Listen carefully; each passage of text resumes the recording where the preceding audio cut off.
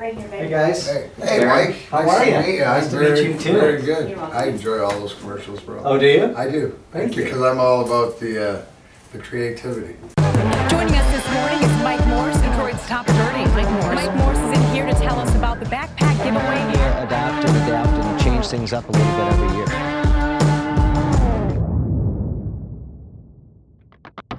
Hi, I'm Mike Morse. Welcome to another episode of Open Mic. I'm really excited about today's episode. As always, we have Kevin Dietz and Darren McCarty is our guest, a professional hockey player for many, many years, 4 Stanley Cups. He's a famous fighter and enforcer.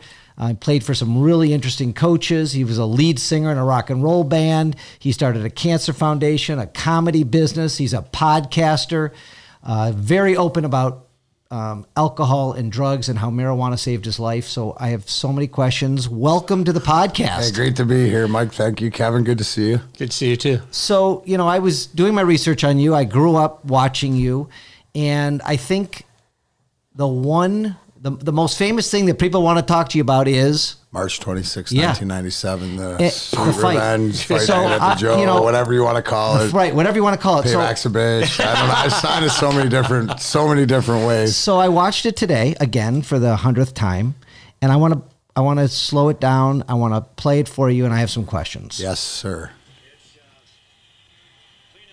That's the best part right there. That's the epitome of the end.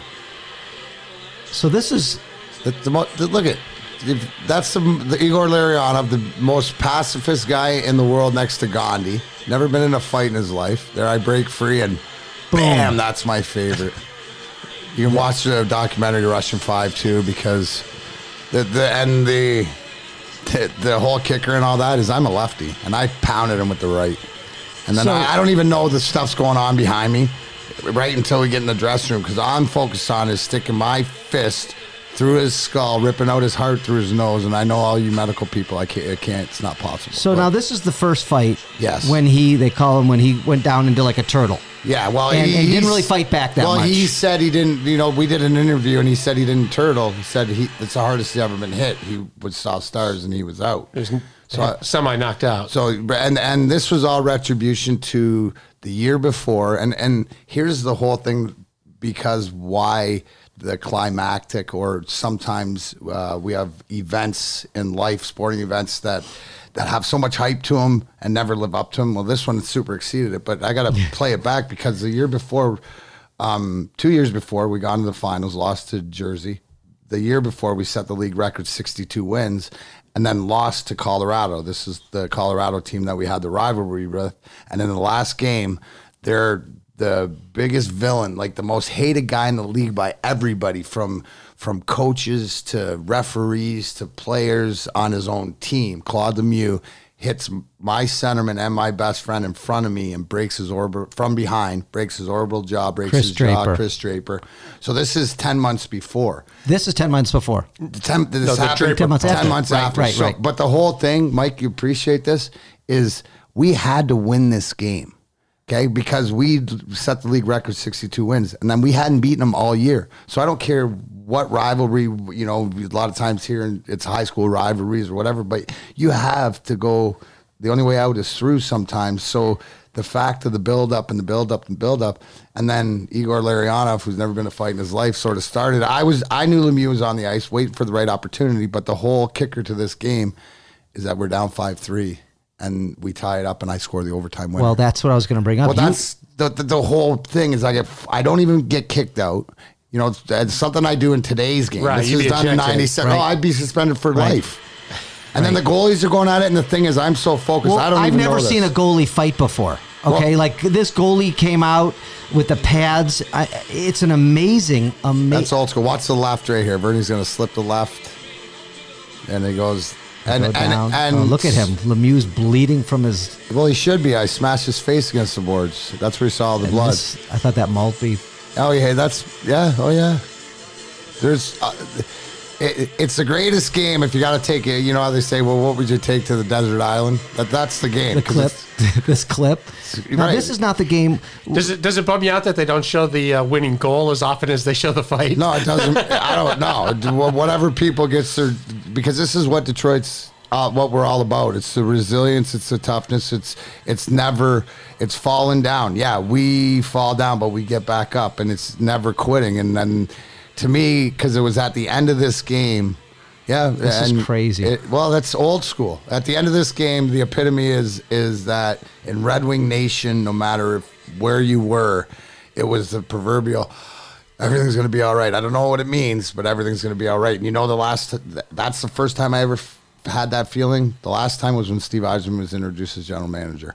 I had that, it's going to be all right. I don't know what it means, but it's going to be all right. So I tell everybody, it's not when, it's when. And I don't know when, but it's going to happen. Culture. It's culture because, and then when you go back and you see and you talk about different things, you say growing up watching us. Well, I break it back and I believe that you have to know where you came from, to see where it is. And when Mr. and Mrs. Illich bought the hockey team in the 80s, that's when the culture changed. Now, but they're coming from a pizza culture, right? So they got to learn the NHL, and it took that time to get the right people in place. But when Scotty Bowman, and that's my first year, is when Scotty came in, but that's culture.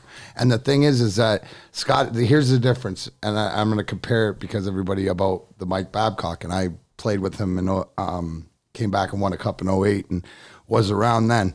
The difference is that you hated what Scotty Bowman said, but you knew at the end of the day, it was all about the rings because he liked collecting rings, and the more rings he had, the more people listened to him. And it was always the Detroit Red Wings coached by Scotty Bowman, where it was always Mike Babcock, head coach of the Detroit Red Wings. And instead of we, it's I, and that doesn't work. So the we's back, the culture's back, Stevie, the person, the guy that has grown up in front of our eyes, has won cups, has gone away, got his masters on somebody else's dime.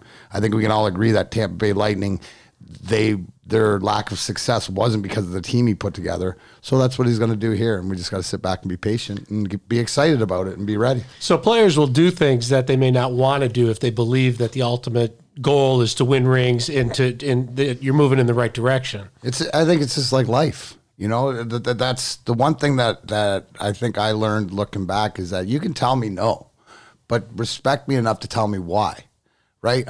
No, that's not a good idea. Like the one thing we always used to say is that Scotty Bowman's the greatest psychologist, right?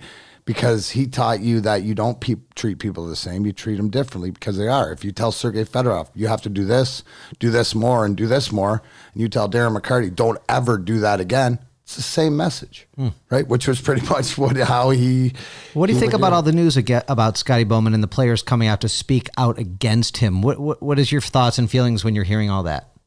Or Babcock, you mean? Yes. What did I say? Bowman. I said Bowman. I meant Babcock. I meant Babcock. You're ready to come out of your seat and start throwing. No. I was like, what would, because that's the whole, because it's Scotty the Bowman truth. was great. Jacques Demers great. I mean, those. Well, I never played for Jacques. I played for Scotty. And like I said, Scotty, we called him Rain Man, not to his face. But we called him Rain Man, like he was like 272 toothpicks, and but you knew he was smarter than you, and you trusted that it was about the whole, not the eye. With Babcock, I said it, and I was there came back in 08 and won a cup, and was there for the 09. I didn't play. I was hurt in the playoffs, and retired after that, but it was as if we won in spite of him in 08 and lost because of him in 09. And it was more of those, and when you're around people, and I'm about energy and stuff like that, and I've been around people before that it's like, we're either going to do it my way or else no one's going to get it done. And that's more of the feeling of how it was. Now, the stuff that's come out after I left, I can't speak on that, but that's for guys, and it doesn't surprise me because it's how you treat people. And I don't judge people how you treat me. It's how I watch you treat other people. Because I know put it this way, pretty much you're going to kiss my ass. And I know that, right? But it's how you treat other people is how and I'm not a fan on how he treats people. But But he treated you okay? Yeah, I have respect for because there was a respect, and I wasn't there long enough, and he knew how important I was in that locker room. So there's a respect there because to get the win, and then it just overcomes because there's a difference. If you lose in 08, I don't think his attitude's the same in 09, but you win in 08, and when you have that arrogance or ego, it only feeds it negatively, and then then you ends up, and you can't blame it all on that, but there's reasons that things happen. And if you want to correct the future, you have to be aware of the past. I read something that in 97, some people are giving credit to the fight, your overtime goal, to breaking the 40-year drought. Like they look to that Curse killer. to that game. I mean, what are your thoughts on that? I call it, if we look back on it, it is our generation's sort of Red Wing D-Day. And it all starts from there. People ask me, I said, well, what if you could have anyone, would you keep the March 26th or was it the goal? Because I scored a Stanley Cup clinch. I beat one guy one-on-one my whole career. It's just, you got to do it. It's timing. It's right for time. The clinching goal to bring the trophy back. We're looking at it right here. But looking back, it's because it brought everybody together.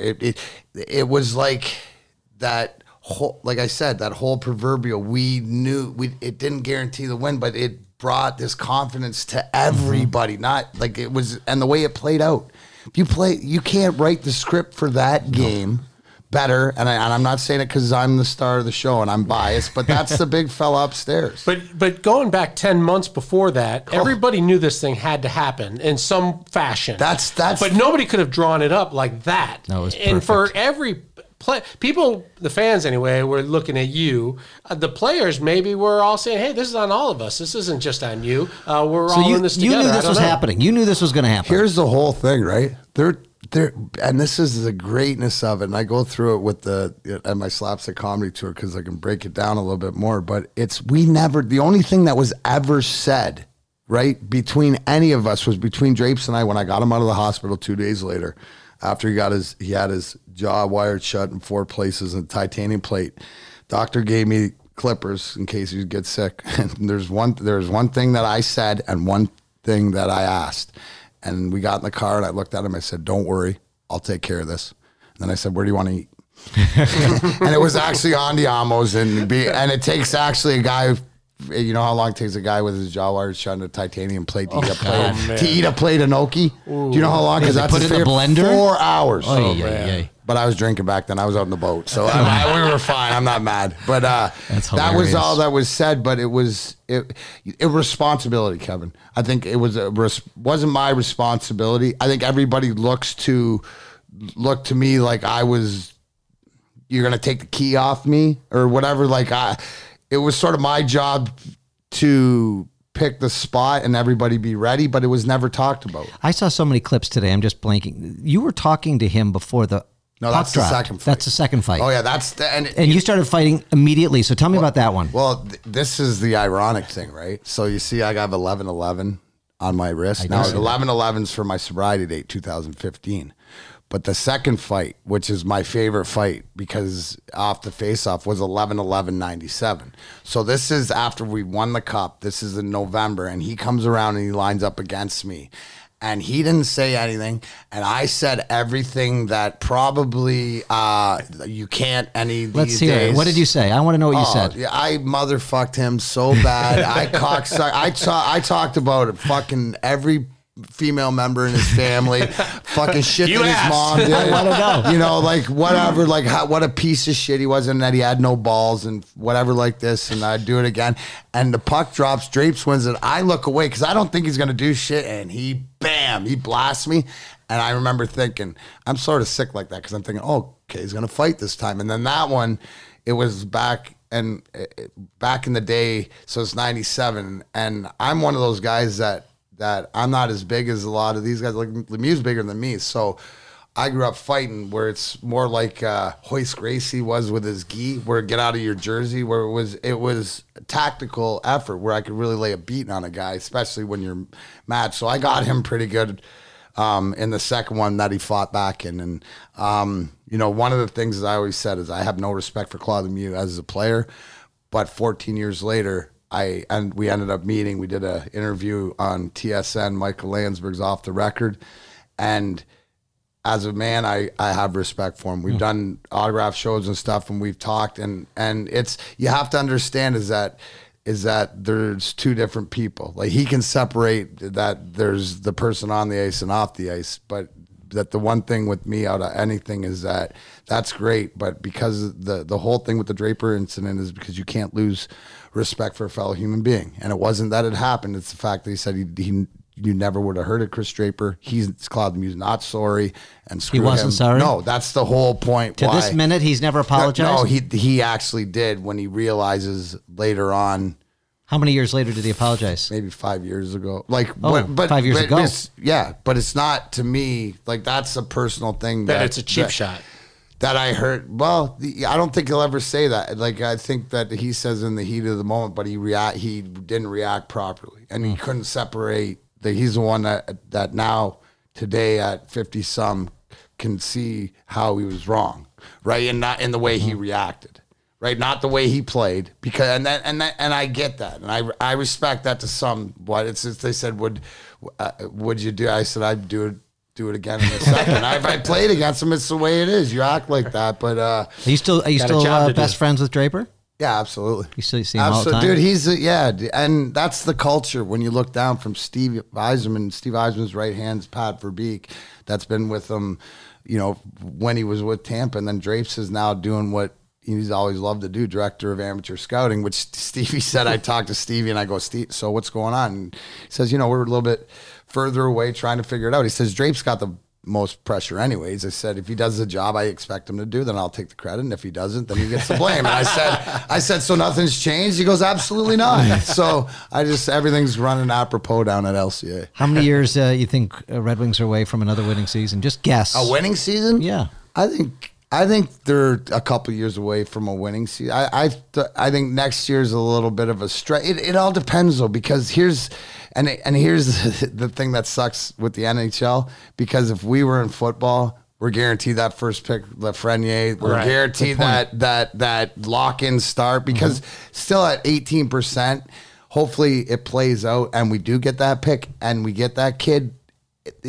The way that the NHL is, and the way that the talent level is, that if you are smart and you get some opportunities, like you get a pick like this, it's just like Edmonton, always getting like the McDavids and the Dreisaitl's and all this. You got to start somewhere. So that would be the question. I say about 2-3 years. Okay. But if they get this kid, it could be earlier.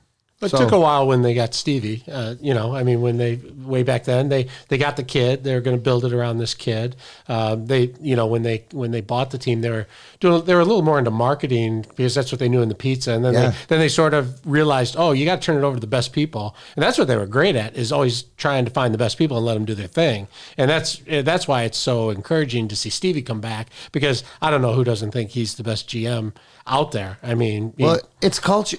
Like, who else do you want, right, running your organization that has lived it, has Brett, knows exactly what it's about, and it has that. To me, it's almost as important to him to get this ship right, because it's not going to, if he gets it right, it won't go wrong again. At least in our lifetime, I would expect. That's a good point. So that's the epitome of it, and because he cares so much.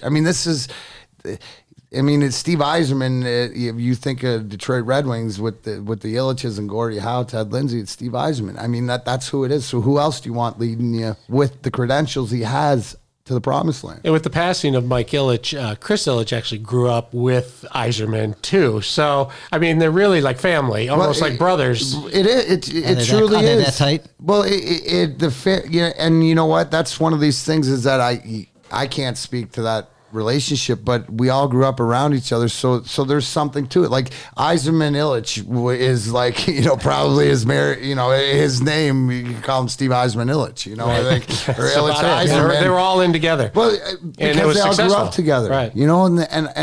And they know what's expected, and I think at the end of the day, they know what the old man, and Mrs. I what it's all about, and now they got to put their own tag on it. How often you still going to games? I go as many as I can. If you're looking for me, I'm usually cruising around the concourse hour before the game, and I'll stay for the first period, sometimes longer, but I like to get home and watch it. I don't like traffic. So, and you're not giving me anything to really stick around. I watch it differently. It's funny though, because I couldn't watch it last 3-4 years. It's like every year the boat would leave training camp and just tool around the harbor. You know, it was just like Wasn't going anywhere. Melba toast. Yeah, exactly. But this year it's out in there doing stuff. So watching players and seeing what you have, that's what you look for. I mean, I have a question. 12, 20, you haven't played in 12 years. You started, 20 plus years ago. Lots of injuries back then, lots of concussions, lots of situations. You hear about this in professional sports. Do you think it's changed today? Is it safer today? is it safer? Nah, I don't know if it's safer. That's because the one thing, here's the thing with and I'm going to go to the old guy, or it's not my game, it's not my game. But because the game doesn't have the respect. The whole thing with the fighting and the whole thing with the physical and all that stuff is guys have to have respect. And fear is a great initiator of a deterrent of, there's an unwritten code of the way to play where you respect each other. Like guys back in our day, we have more respect for each other. So nowadays, guys have to sort of play hard, but it's sort of have that self-respect. And I think injury-wise, because kids these days are so better athletes and better, like in shape and physically and fast, and the game's at a higher speed. And so that means that, there's more collisions and it's more reckless, because think back in our game when it was more of a hold up, we could hold up for the defenseman, and it was more of a chess game, but you could prevent your guy from getting smoked. These days you can't. Guys got a clear run on them, but guys don't respect each other, I think, enough, so injuries are different, right? It's an interesting way to look at it. I mean, there's less fighting. Yeah, right? What always gets me. I think about the money, and the players are making so much damn money now. And you have a career, and if you're an enforcer, your career may not last that long. I mean, you may get hurt and be out. And I just wonder if professional players in any sport, think about, if I can play for 7 years instead of 5, the difference is millions of dollars. Or if I can play for 10 years instead of 3. And I just wonder if they actually play that way, or if they just love the game so much they play how they play, and none of that enters into their mind. Well, here's the thing, right? Is when you're young and you're coming up in your first 5, until what, you're like 25, 26. Whenever you're done feeling invincible, like whenever you're done thinking that, there's no end in sight and you're going to make this money your whole life. I mean, there's an invincibility about it. And then reality comes in. So I don't know if it's when kids come or when you get married, but it becomes more of a business. And when the love of the game turns into more of a job, because you realize that you are, just really another piece of what have you done for me lately. And you lose that because you come from from a love sort of perspective of this is all you ever wanted to do, anything in your life. And then you realize that, it's actually the business. So there's that reality, and some guys get it and react to that and figure it out that way, how they want to go. And other guys, I think it's just personality. Some of them live the day to day, and don't plan ahead. So I think what's the most important thing is who you have around you, right? To keep you. So it's fine if I'm on the day to day, because I learned that now, is that I can be day to day when my team around me has me aware of what's coming up and what I have to prepare to. So, to that aspect, your love for the game, you can feel it. It's palpable. You probably would have played for free.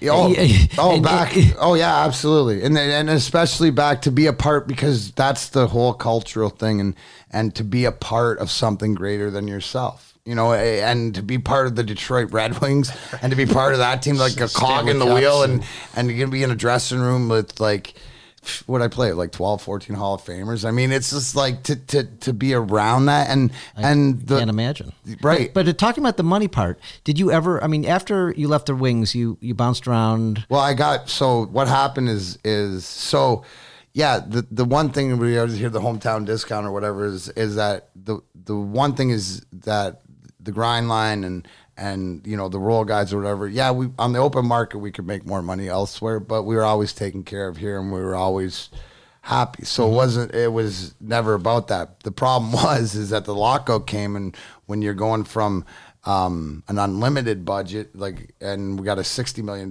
payroll or $62 million payroll, and then they put a salary cap in, and it's $39 million. Well, when you're you had to- when you're on the gridiron. you're $2.5 million, and at the time too, maybe my love of the game, my focus wasn't. Well, there, that's where and I was got going, into the Darren. band and The last couple of years, were you playing for more for money than the love of the game?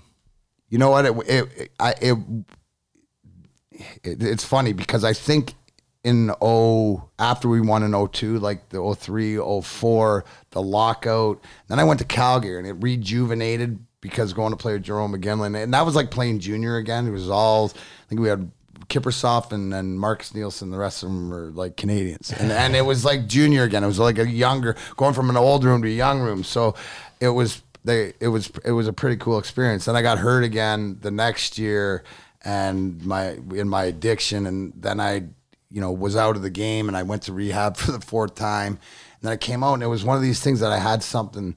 I always knew I was always taught that never say what if, right? Like I had something left and I knew I had something to prove. So I came back and it's December. Who do you go to? December of 2007. When I come back, I have lunch with Chris Draper and just say to him, I said, dude, I don't know anything you do this to Kenny, but I said, I know I got something left and I'm willing to do whatever it is. So I started training with his core guy and Sean Clark out in Troy, and was able to work it out where I could play, try out in the IHL. So I started down back in the IHL and played again and traveled the bus and played for like 3 weeks there, and then got a tryout with Grand Rapids. In my first game in Grand Rapids, I had a hat trick and an assist. So I was like, I think this is coming away. And because I was always never promised anything, and I never wanted, don't promise me anything. Just give me an opportunity to prove it. And I kept proving it, and I kept proving it. And then the last guy to prove it to was like to Babs. And I will say, and then here's the thing that I respect is that when I came back up, the first game at home was because I'd played 3 regular season games at the end of the year, sort of to prove myself to put on the playoff roster. And at the home game against St. Louis, he started the grind line, which I thought was really cool. So, I mean, you know what I mean? Like, That's awesome. I call it the way I see it between people, like, and you could treat, the way you treat other people, but I got to cut respect out of that. So eventually, and because of injuries, I played 17 of the 21 playoff games and got my name on the cup for the 4th time. But that's here's a what the picture of it. family's Wrote your all own about. Is this the History. last one? Is this 2008? That's 2008, yeah. Here's a picture.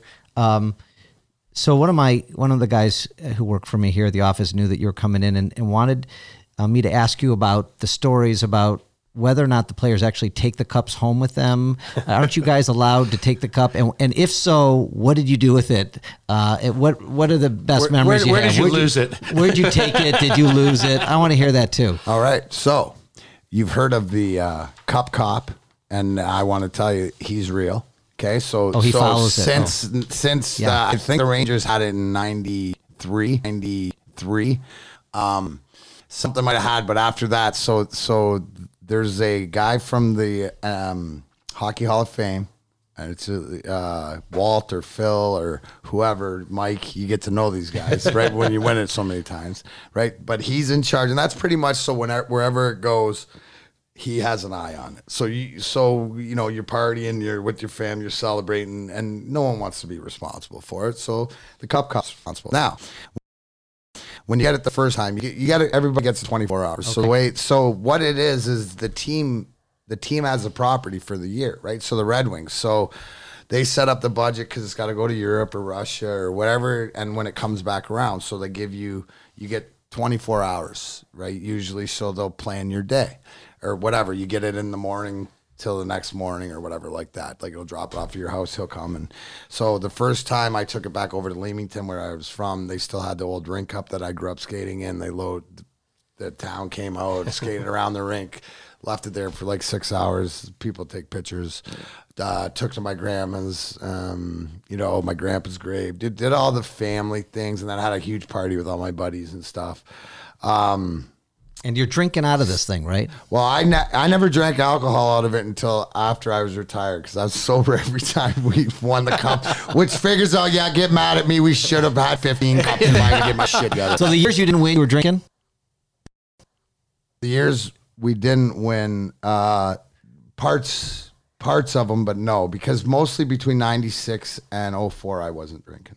Oh, okay. So, but I did end up after retiring, when I was drinking after retiring, I ended up drinking out of it because I had to. But I drank Coke out of it. And that was the coolest thing because in recovery, so we were at Big Daddy's Parthenon in West Bloomfield the night that we won. The first year? The first year, and everybody's there. And then when it came around, because there's booze and everything, when it came around to my turn, all the guys got washcloths. They dumped it out, washed it out, whatever, and put Coke in it for me. And then, that's nice. And then washed it out and put it out and put all the shit back in, whatever. Was that pretty late at night? I think the first night the Ilches took it to Coney Island. The family kind of went for Coney dogs after they left their suite, and the cup was with them, and then they might have showed up maybe shipped to Big Daddy's after that. The cop brought it out to Big Daddy's in West Bloomfield maybe after. Oh, I'm sure. Yeah, The cop. It keeps moving. It keeps moving. So then here's how it goes, right? So every time you win it, it's the same sort of thing. So,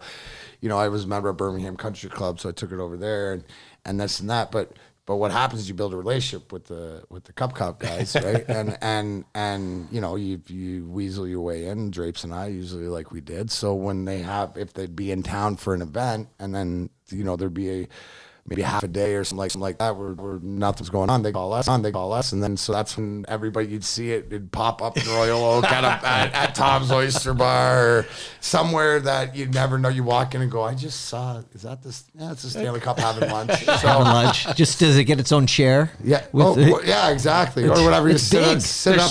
Just sit up. So many amazing stories of. But the best part, here's my favorite. Okay, so at the end of the night, and you throw it in your shower.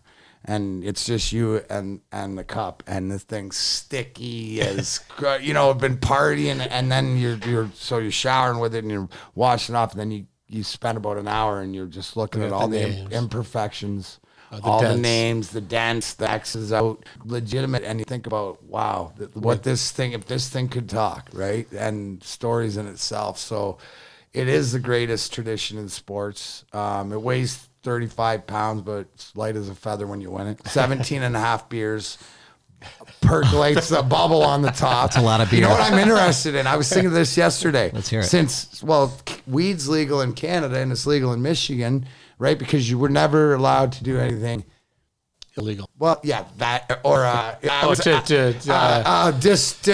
disrupt, something. The reputation. You don't want to put the Stanley Cup in a vulnerable position. But now, since weed's legal, I'm going to find out how much, if it's like, how many ounces? Like, is it a QP? Is it how many ounces fit in the Stanley Cup? Why do I Cup? think you already know? Because you're an investigative reporter, sir. Because you're very good at your job. Do you like how I handled that, though? Yeah, Yeah, exactly. Well done. So Ross wants to know your relationship with Vladimir Konstantinov and how to tell us about. That's a great. So and that's the whole thing. If anybody hasn't seen the Russian 5 documentary, which is as from a guy who lived it as a player, it's 100% accurate. Wow. And you're welcome, because I took it from PG to PG-13. The Russian 5 is for everybody to put the bow or the hug on the situation. I don't think we all mourned, or we all did together, but there was never a finisher. So I'm going to tell you, here's the caveat of everything Russian 5, because if you remember, we're talking about the fight night, and then it leads into winning the cup, right? And then we're all celebrating the highest of highs, and then boom, 3 days later, we do everything right. And this tells you that it doesn't matter in life. You can do everything right. You're not in control, right? Because I rented the limos. Lavdis was a limousine company, and I connected. I can almost remember the driver's name, but anyway. We don't need to talk. No. I do, but we don't need to bring it up. But anyway, so you do it right, and then the accident happens 3 days later. So you go from the highest highs to the lowest of lows, and we're able to repeat, which gives it. And Vladdy comes out for the cup, and that gives it some sort of bow and stuff. But it's like you see him around and everything, and people still wonder. Well, go see the Russian 5. Okay. And this is why, because at the premiere this year at Imagine in Royal Oak. So this is last April, and Anastasia Konstantinov, Vladdy's daughter, who's about, I don't know, 3 or 4 in the movie. She's 31 or 32 now. She's wheeling and her dad. And I said to her, I said, hey, your dad see the movie? How many times has he seen it? She goes, I don't know, but he watches it all the time. And when he watches it, he goes to his happy place. Like he recognizes guys and that's neat. you know, and whenever I see, he knows who we all are and stuff.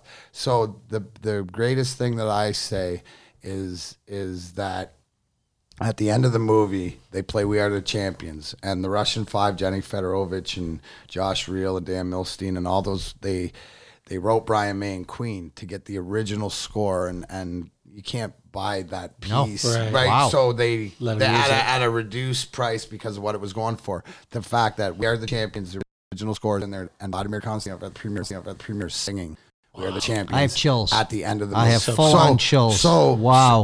So if everybody out there wonders how Vladdy's doing, and whatever, is that gives the caveat of a hug that he understands how much he's loved, and you know he's I still. just saw him at the Michigan Hall of Fame. Yeah. Were you there that night? He was great. I mean, he you he's- could tell he knew what was going on. He was so appreciative that people loved him and appreciated what he did. It was just amazing. I tell everybody that the more I see him, the better he's the same or better every time I see him. You're getting more of Vladdy being able to just a little bit express himself or to show or to know that he's there. Like you can see that he's Right. in the room, and it's not like he's sitting in the corner. No, and it's just if he cries or smiles or whatever, there's something. It's going on in there. Everything's working. right. And he lives here in Michigan still?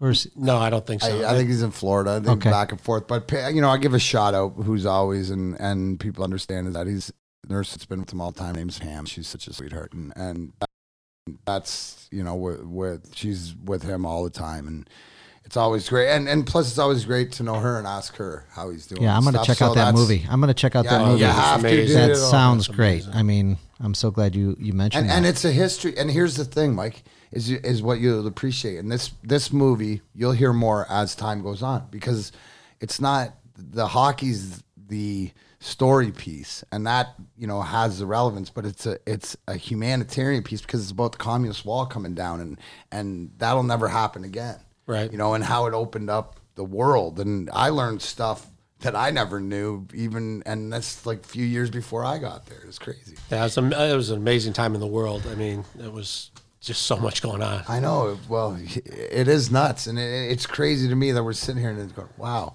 you know, that's 25 years ago, 43 years ago, whatever. 1997. Yeah. So let's so much talk about. Let's move on past hockey for right now. I have God. a quick. Are you still singing?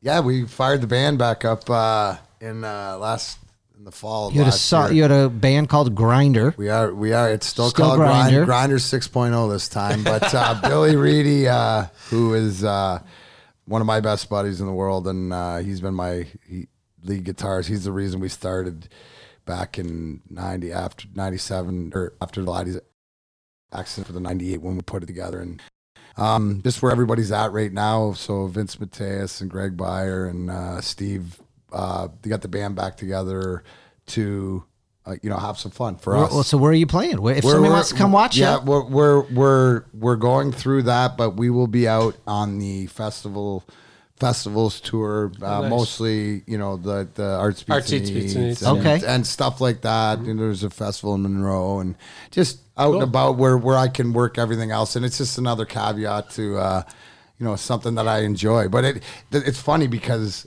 I learned the whole thing when I started doing the comedy, but I'm an entertainer, and that's a whole different thing. I'm not a comic. I'm an entertainer. Right. Storyteller. That's it. But I realized doing the band, being the front man and whatever, I get everything I want doing the comedy with the microphone because I don't even have to sing. And I got the attention. I got just like lead singer.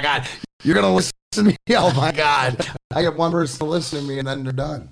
And it's like Right. that. So the band, all that stuff is the love and the enjoyment of it. And so, Different rushes Oh. from singing to stand up. Absolutely. It's and it's all in the confidence, and it's all in a rush, and it's more of the stand-up thing's more so personal. Like what I really realized why I've been traveling around Michigan connecting and doing this because I'm a battery and the people are my power.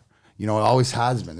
And I'm out there saying thank you and thank you. All those prayers, they worked, and I want to be the proof that because I've lived it publicly that I've fallen down, but I've got back up, and I'm tired of falling down. And if you're tired of falling down, but I realize it's I don't need to know especially where I'm going, but I need to know exactly what I don't want, and it's working out. And it's amazing. Then the people that have come into my life or reappeared in my life. You know, that's the funny thing is that when I find when that circle gets tight that pushes the negative away, that means you're on the right path. So try to stay out of my own way, bro. Nice.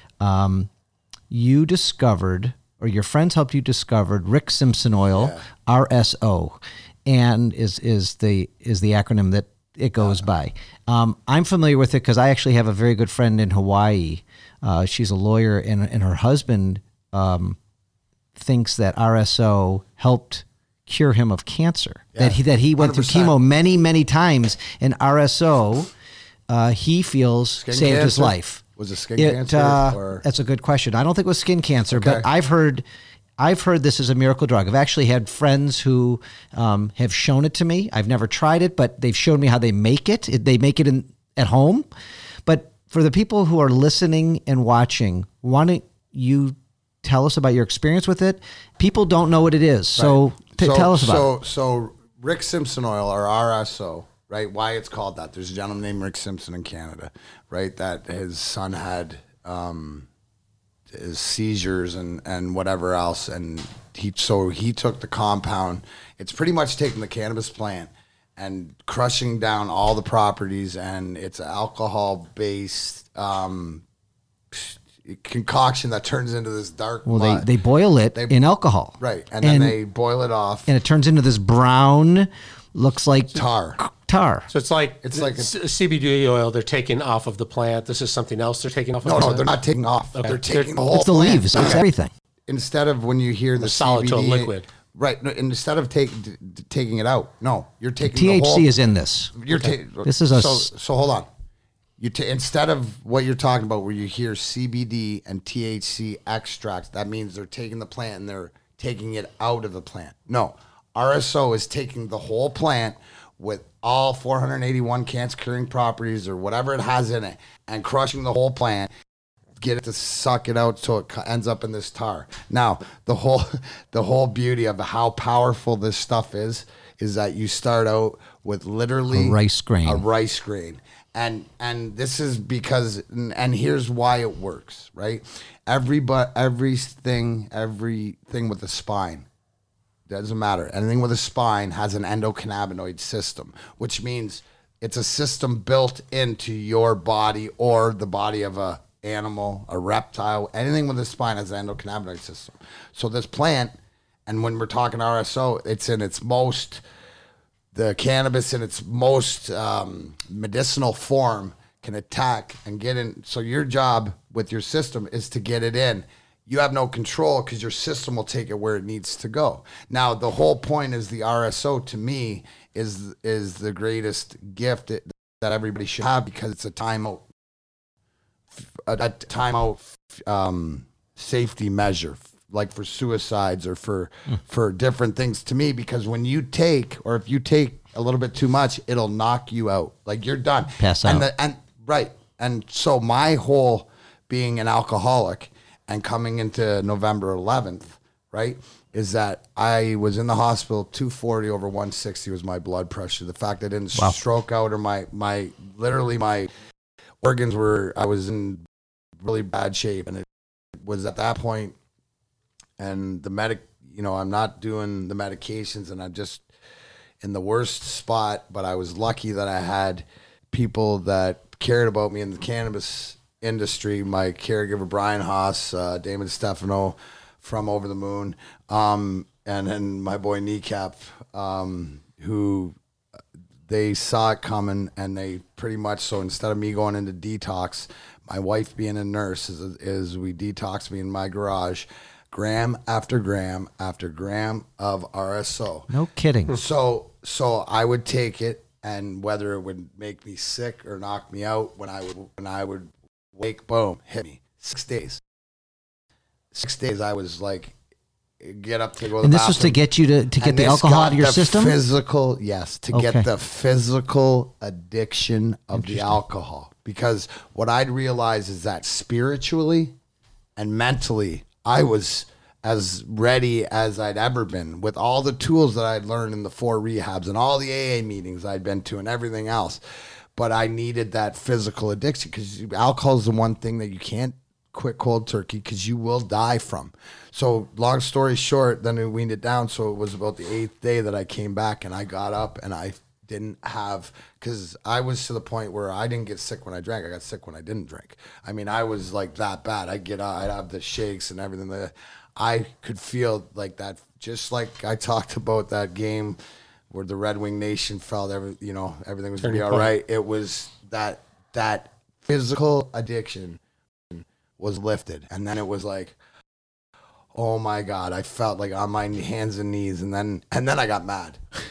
Well, that's what I usually do. Then I got mad because At I've been what? lied to. Oh. People, the truth, and how many people had to suffer, and I know where I went to that I would not wish that even on Claude Lemieux, because no one, there's very few that can come back from that or to fight back. You're talking about in And the months before November 11th? I'm talking just because I suffered for so long. Out of the years. Right, And but nobody was a introduced you solution to that this. could work. And nobody introduced How you long to has this. RSO been around? For ever? Long time. that forever. For a long time. But it's the education on. That's when I took it. Do you still need it, or was it just to get you through that? No, Or do you, I use it. I use it more on I use it medicinally, like I use it for anything, but I use it. I don't have to use it as much, but I usually use it at night, or if I'm coming down with something or feel like I'm run down, because the best part, and when you realize, is that you heal when you sleep. Right? So this allows you to put you pretty much in a coma and allows your body to work for itself and allows to fight, like your friend is saying. Yeah, it does cure.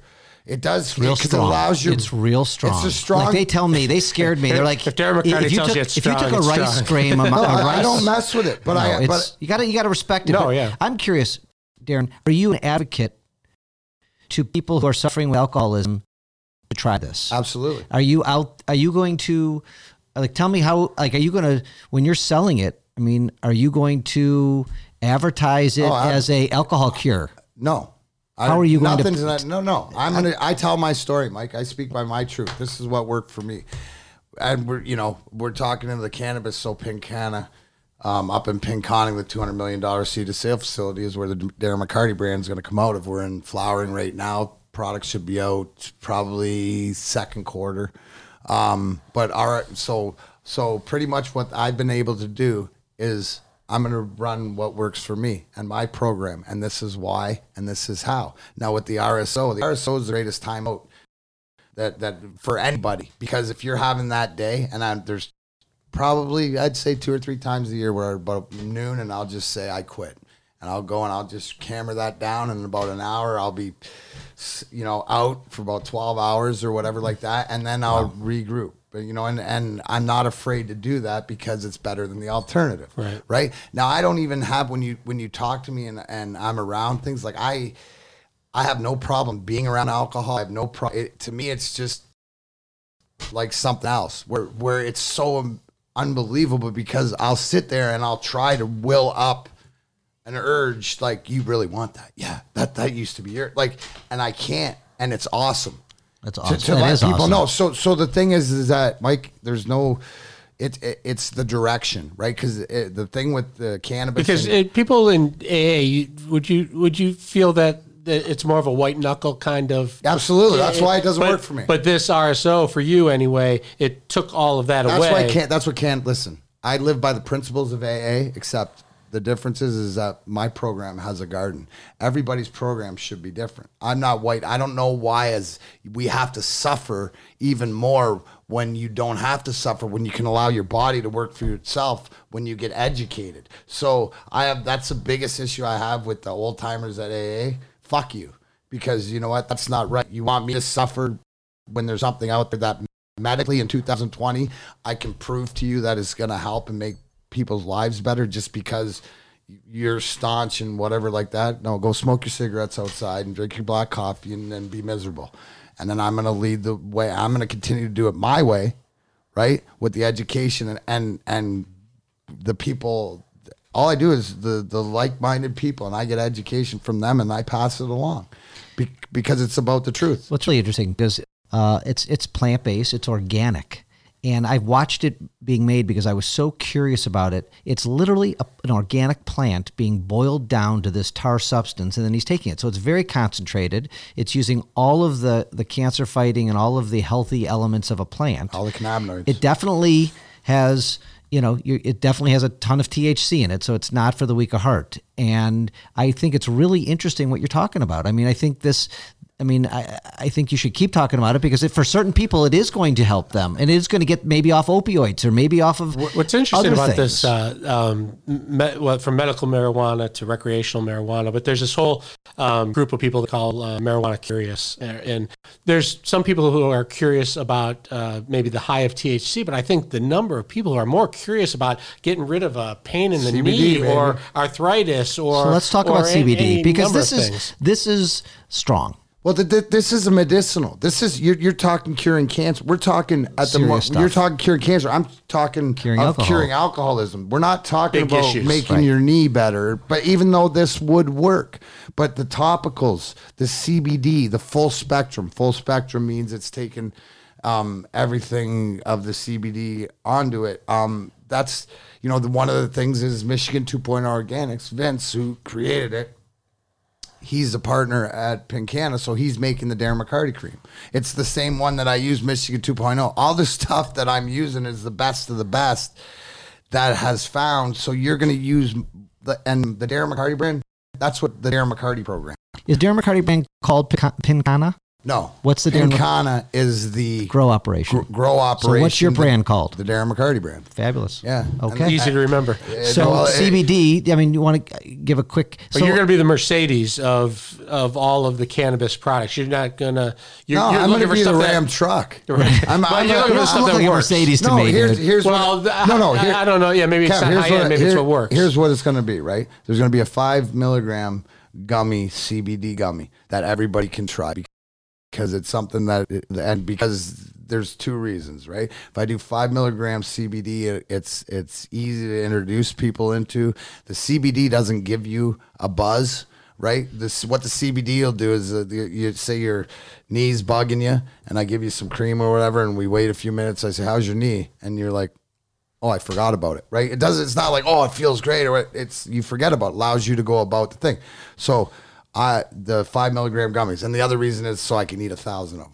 So, I can just crush Probably gonna gummies be all good. day. Who doesn't like a gummy? But the two different flowers that I'm going to come out with, right? The first flower will be like a day, and it'll be a 1-to-1, probably a 10 to 10 CBD to THC, where it's the sort of the morning coffee that gets you going to be able to attack your day, like stuff like that. That people then the other one will be that knock you out at night, couch lock, sleep, because that's the one thing for me that is the greatest gift is sleep. I'm an insomniac. I always have been. That's why a lot of the alcohol, I never really got to sleep. It just pass out and different That's things why like there's that. different marijuana strains that help you sleep. I'm told, Right. like indica, which would. Oh, you can, right. And here's the when you realize that when you get into it, where the old, well, it's not technically indica and sativa. That's the way the plant grows. Yeah, but who gives a shit because we're explaining how people. So in the couch. In the Right? couch. In the That's how you couch. remember. That's In the right. couch, indica. And that's usually and here's the whole, it's on your education as far as what you want to learn and what you want to ask. I'm all about what do you mean by that. All people are, what do you mean by that? The Maricurious. Think about like grandparents and stuff who can't sleep because they're old and That's they my can't greatest sleep. thing is And when it's I like, get if you could just 80-year-olds knock come up. them out. Yeah. When I get that'd be 80-year-olds great. come up to me and goes, "Thank you.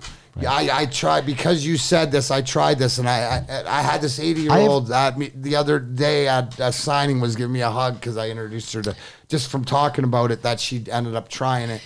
It's and changed her frustrating. life. I have friends whose parents are going through some, Alzheimer's or some dementia or some issues in their 70s and 80s, and I say, "Have you tried CBD? Have you tried Rick Simpson oil? Have you tried these things? And a lot of the older people are not open to it. Right, And they but- should be. Well, what else? What do they got to lose? Right. If it's made ethically and it's made organically and it's sold in the right way, what do you have to lose? You can lead a horse to water, can't make a drink. I know. And It's here's frustrating. Well, it'll tip. But Once here- people get past the, And here's the thing. It'll. My responsibility, your responsibility is throwing the information out there and keep throwing it out there. Right. Whether they take it or good not, point. you can't stay on it because even though as much as I might love this and I want them to get it, if they don't, I have to back away because I'm taking it away from somebody else who's out there. Open to it.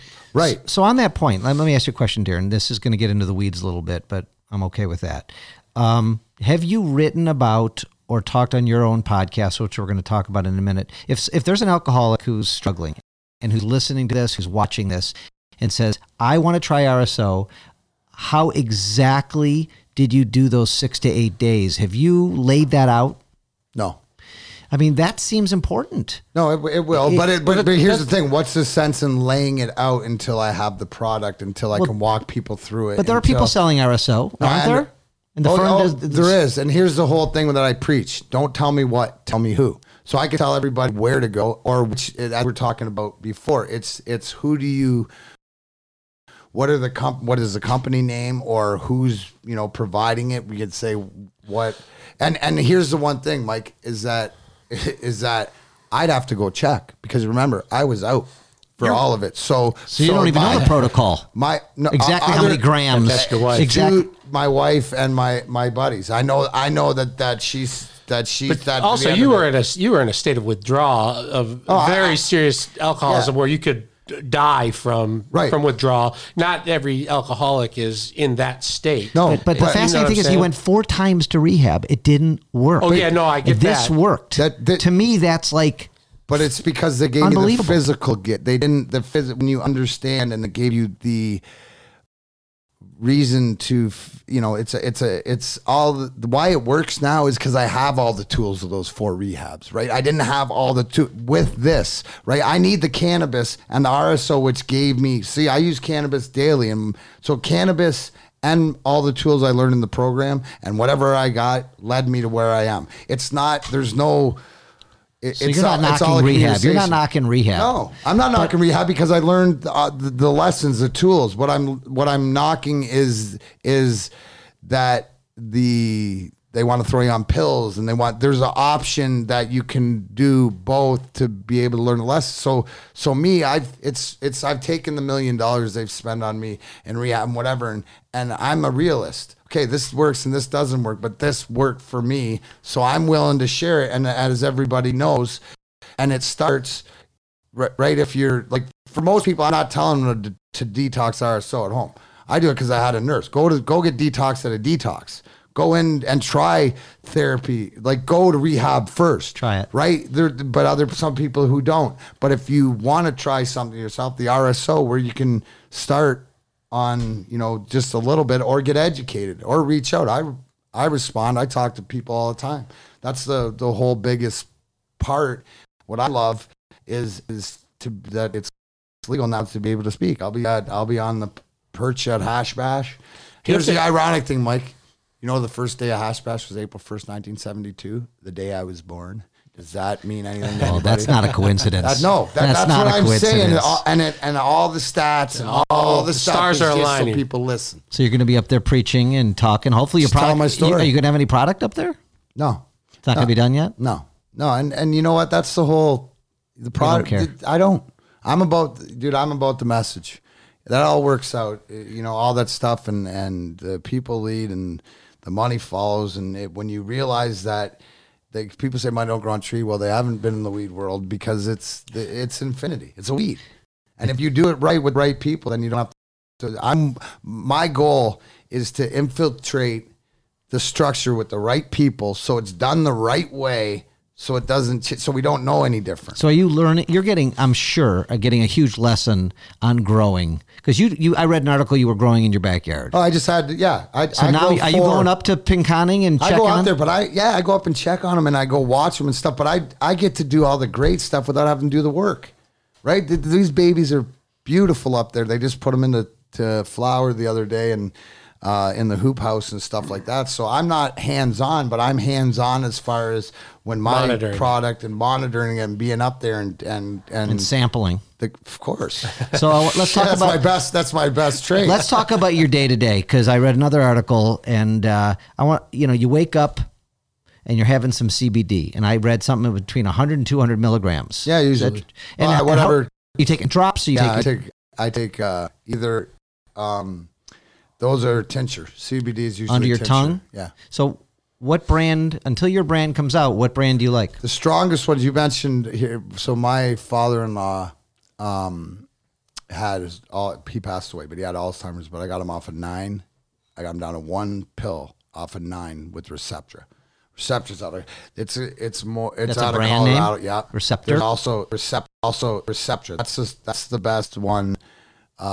One of the ones out there. There's also Body Check Wellness, which is run by the former hockey guys, fighters, stuff like that. So working into that. And then Herbal Active, herbalactive.com. That's the THC free CBD. So the whole thing is when people when they see like the 0.3 THC or what, it's not going to get you high. You got to understand your cannabinoids, they interact. So when you have CBD with the little THC in it, it's like being on the list to the club, right? You walk right up the door and because they recognize you're in.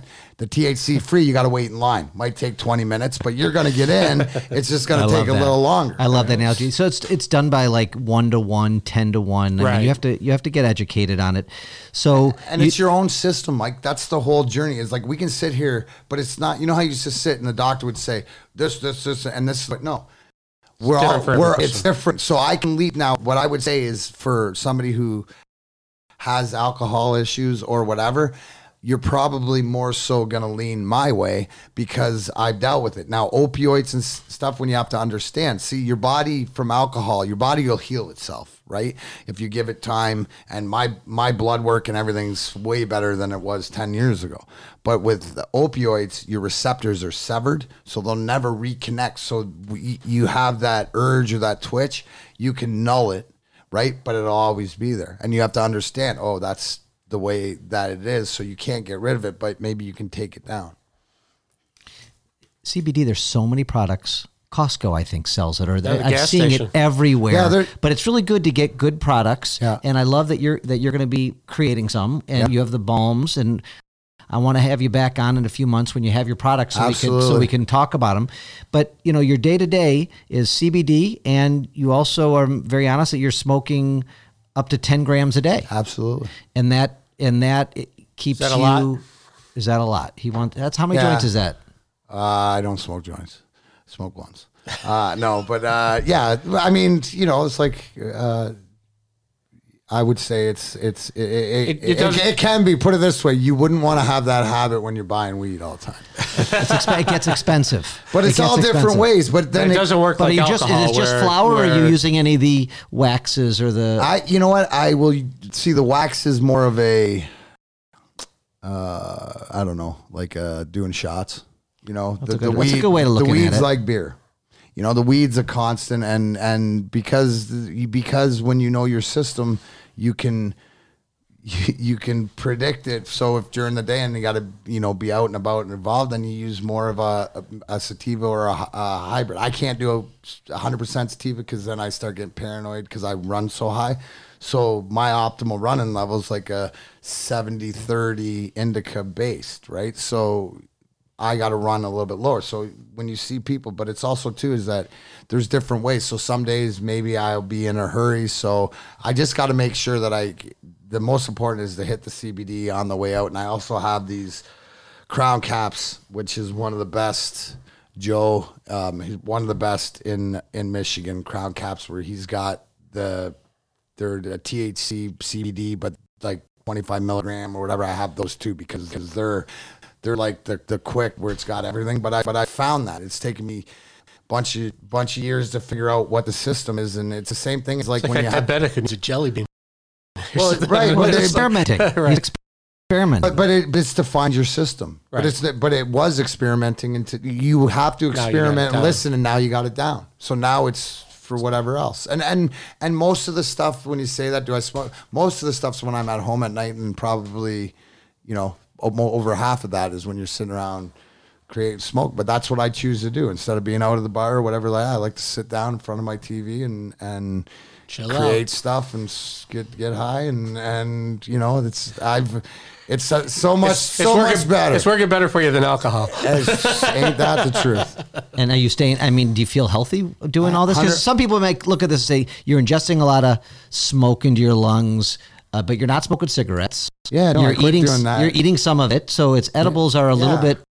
I mean, healthier, safer. Just all you got to do is I'm Benjamin Button. So just look at pictures of me over the years and see how, and you tell me, because that's the thing is that I'm an alcoholic. Thank God I'm not a diabetic, because fuck, it would really ruined my edible game. Yeah, right. The chocolates. But you do look good. Are you working out? Are you still? Are you in shape? Skate. You know what? You still skate? Yeah, I would say with the alumni, and I just got back from playing a hockey tournament. Chelly and I, Chris Chelios and I actually. We're on the same team, and we won this outdoor tournament up in Brockville, Ontario. Oh, that's fun. So I do that. Golf. Got my new sticks. But you're Thanks, Cobra. when you Are you stop. Are you When you a stop. member anywhere right now? What's that? You a member anywhere right now? I'm not a member anywhere. I'm America's guest. When you stopped drinking, and it's been what 4 or 5 years now. 4.5. 4.5 years. I mean, didn't you just start your skin start coming back, your eyes start coming back? I mean, But I was so bloated too, and then I went. Then you'll go down to Skeletor, and then you'll come back. So don't be afraid, because it gets ugly there for a minute.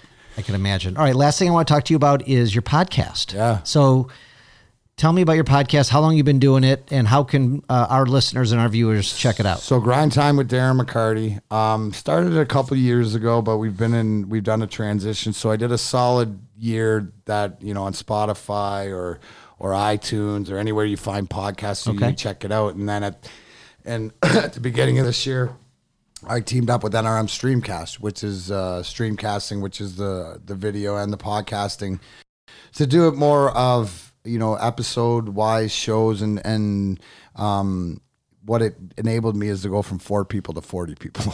So it's given me creativity. I know I mentioned I love your commercials, because I love those sticks and different things that we try to incorporate. And what Grind Time with Darren McCarty is about is whatever I want.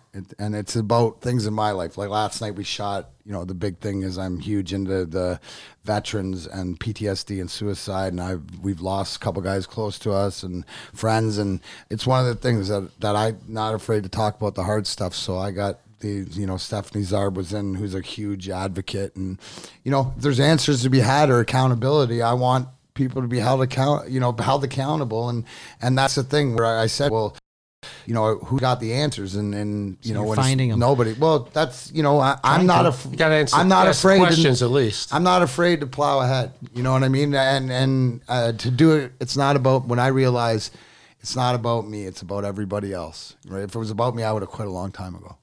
So does Yeah, this podcasting is fun. You learn a it's a ton. blast. I love meeting people like you. I love learning about CBD and Rick Simpson oil and all this stuff, and hearing the inside stories. It's a lot of freaking fun. But it is, and Mike, what I think that the great thing, and even with Kevin, is you look at guys that are doing stuff on their own time that are passionate and come together and have a conversation. Because to me, no matter where they're listening, but you guys are Detroit, and it's like we all grew up together, and all that. That's Right. when I travel around and tell everybody, yeah, we had the championship, but stop, we grew up together, right? Any Seinfeld reference, anything that you remember was in the news or what happened. I mean, like we grew We're all up here culturally. It's watching. more than the championships. Us as people, because now that you're retired and you can sit back and say, it's like now I can come around and say, hey, I remember. And when you're playing, it's a little bit tougher, but then you don't appreciate it as much. So I appreciate it. Thanks for having me. sounds cool. So we will check out your podcast. One thing I thought I'd do, I'm going to grab a marker. Hold on one second. So for our listeners who are fans of yours, I'm going to offer them a chance to win one of these beautiful Darren McCarty signed All right. photos. So text the number on your screen, and in the first couple weeks of after we drop this podcast, if you text me and mention the Darren McCarty photo, you're going to be entered to win one of these, and I'll send it to you. And Which number cup was this? This was the last one, but 4. you know what? I'll put all 4 of them It's- on there. it's fantastic. Just in case, because it's the same one technically, Kevin. I checked it out. The same one that I was showering off with in 08 was the same one cup? as 97. I checked the same dance. I was there same for the night. first one. And hopefully it'll be back in unbelievable. Detroit before we know it. soon. Yes, Stevie Wouldn't that I be can fun? Get it there. Wouldn't Well, that be I fun? figure, listen, it took them 14 years the first time. It'll be a little bit quicker this time. That would be. That would be. He knows what he's doing. amazing. I you know what? If anybody does, I trust that guy. Yeah, it's funny. The whole town, nobody's even really worried about it.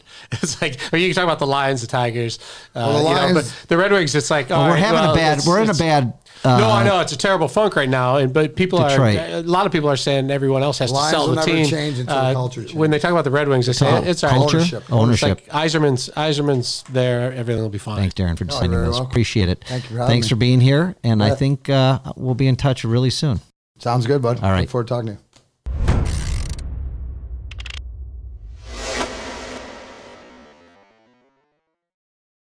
Hi, I'm Mike Morse. Thanks for watching another episode of Open Mic with Kevin Dietz and my guest, Darren McCarty. We had a great conversation, and if you enjoyed it, share and subscribe to the podcast and subscribe to Darren's podcast as well. Thanks.